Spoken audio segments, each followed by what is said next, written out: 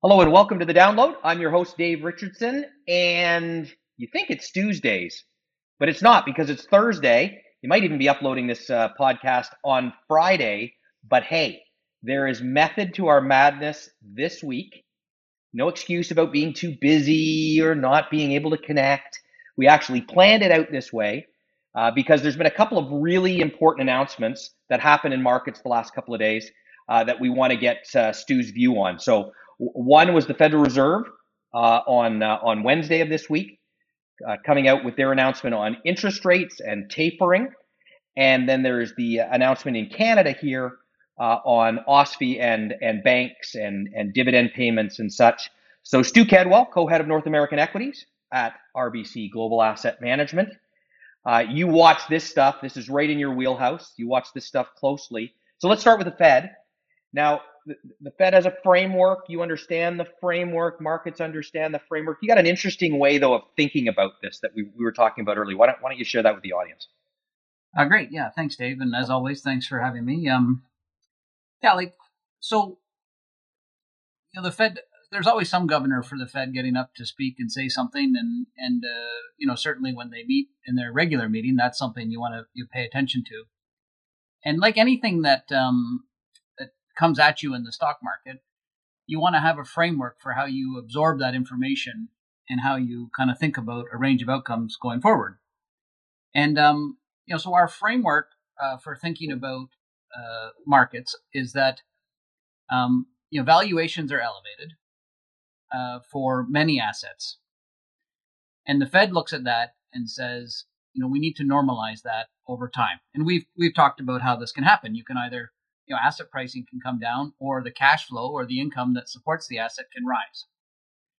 And our take is that the Fed would prefer for the cash flow to rise as the way of changing that equation over time, and it's going to take a long time. And we've talked about how if you were coming to come up with a long-term equity assumption, you would grow earnings and you would normalize that valuation over time, and you still get not spectacular but not unreasonable returns, all things considering. But it's also possible that that those valuations stay at elevated levels. And when you look at some long-term bond yields, that's a possibility. I'm not sure you would want to pay primarily for that scenario, but you still kind of get that one for free in the stock market, right? Like Okay. everyone assumes that over the course of the next 10 years, valuations will drop from 20 to 22 times earnings where they sit today back towards the average, which is 15. And, so if I can get, 5.5 or 6 and maybe a little bit out of stock picking, even if that happens when fixed income is 1.5 or 2, that's not too bad. And if valuations stay at these levels and I get the entirety of earnings growth over time, then that's better. But, we always think about things like an optionality, right? So the primary course would be that valuations go back to their historical average, but it's possible that they don't. Or it's also possible that the Fed would like a little bit more inflation than's necessary. And we've talked about companies being linked to the nominal economy, and that might actually result in a little bit more earnings growth.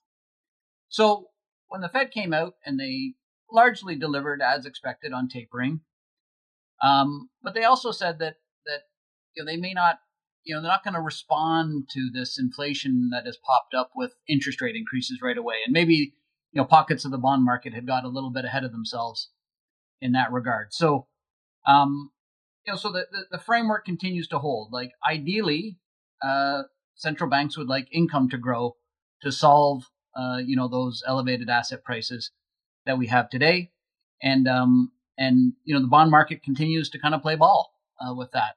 And when you have 30-year bonds down at 2% and you're talking about inflation running north of 2%, that's a long time to have a negative real interest rate. Yeah. So that's kind of the way that we're seeing that in the short term. So that's our longer term framework. In the short term, you worry about the health of the economy because, we know if a recession was on the horizon, that can be tough on stocks. And, Eric has a wonderful indicator that shows, something like 19 or 20 indicators about where we sit in early, mid, or late cycle. And 65 to 70% of those indicators are still in early to mid-cycle. So, we don't see that right away.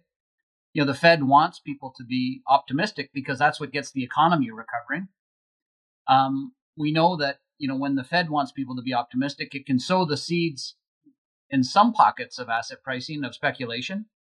But we don't see that kind of widespread. It's still fairly isolated.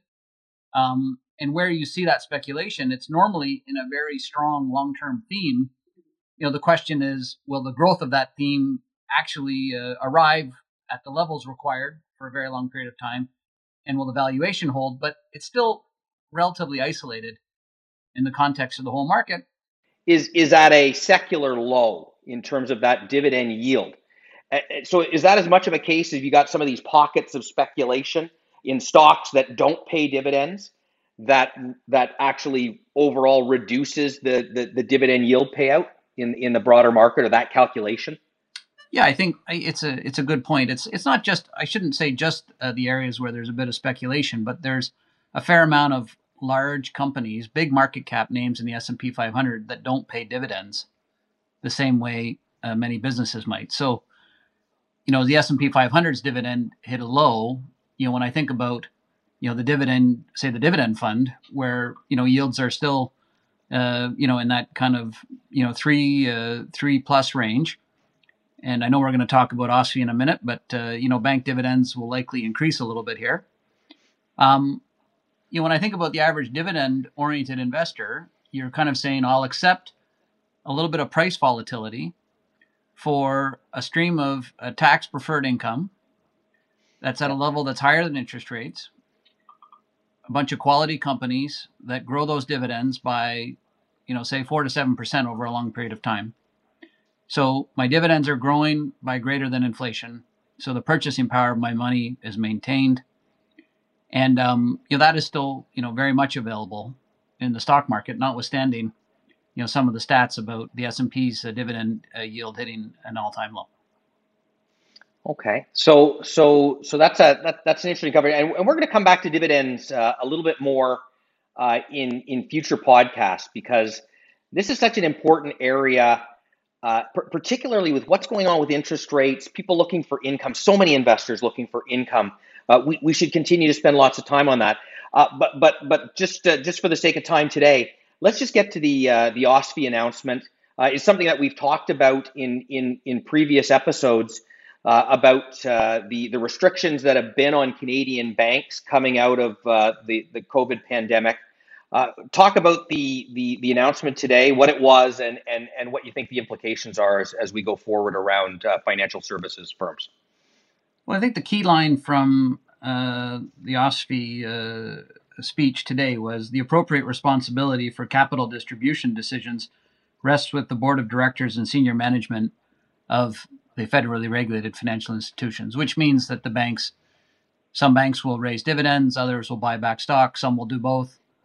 I don't think we're going to see a stock buyback the way we sometimes see in the United States, where it's like 5-8% of the float. I think it'll be a little bit more measured, but I think that was also the expectation.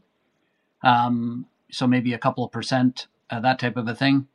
And, with dividends that get back towards traditional dividend payout ranges after 18 months of kind of being on hiatus. So I think that's the way we're thinking about it right now. Obviously, it's just come out about an hour ago, so there might be a little bit more to think about. But first blush, it was pretty much in line with what people were thinking. Yeah, and this is, again, amongst you and your peers, widely expected, well telegraphed, and so this really doesn't have it's priced in most respects, correct? Yes, I think that's true. All right. Well, an eventful Stu's Days on Thursday. Stu, thanks always for your insights. Really interesting way at looking at particularly what's going on with central banks and the Federal Reserve in the U.S. Look forward to connecting with you again next week at our regularly scheduled time. Great. Thanks, Dave. This recording has been provided by RBC Global Asset Management, Inc. for informational purposes only and is not intended to be investment or financial advice. You should consult your own legal, accounting, tax, investment, or financial planning advisors before engaging in any transactions.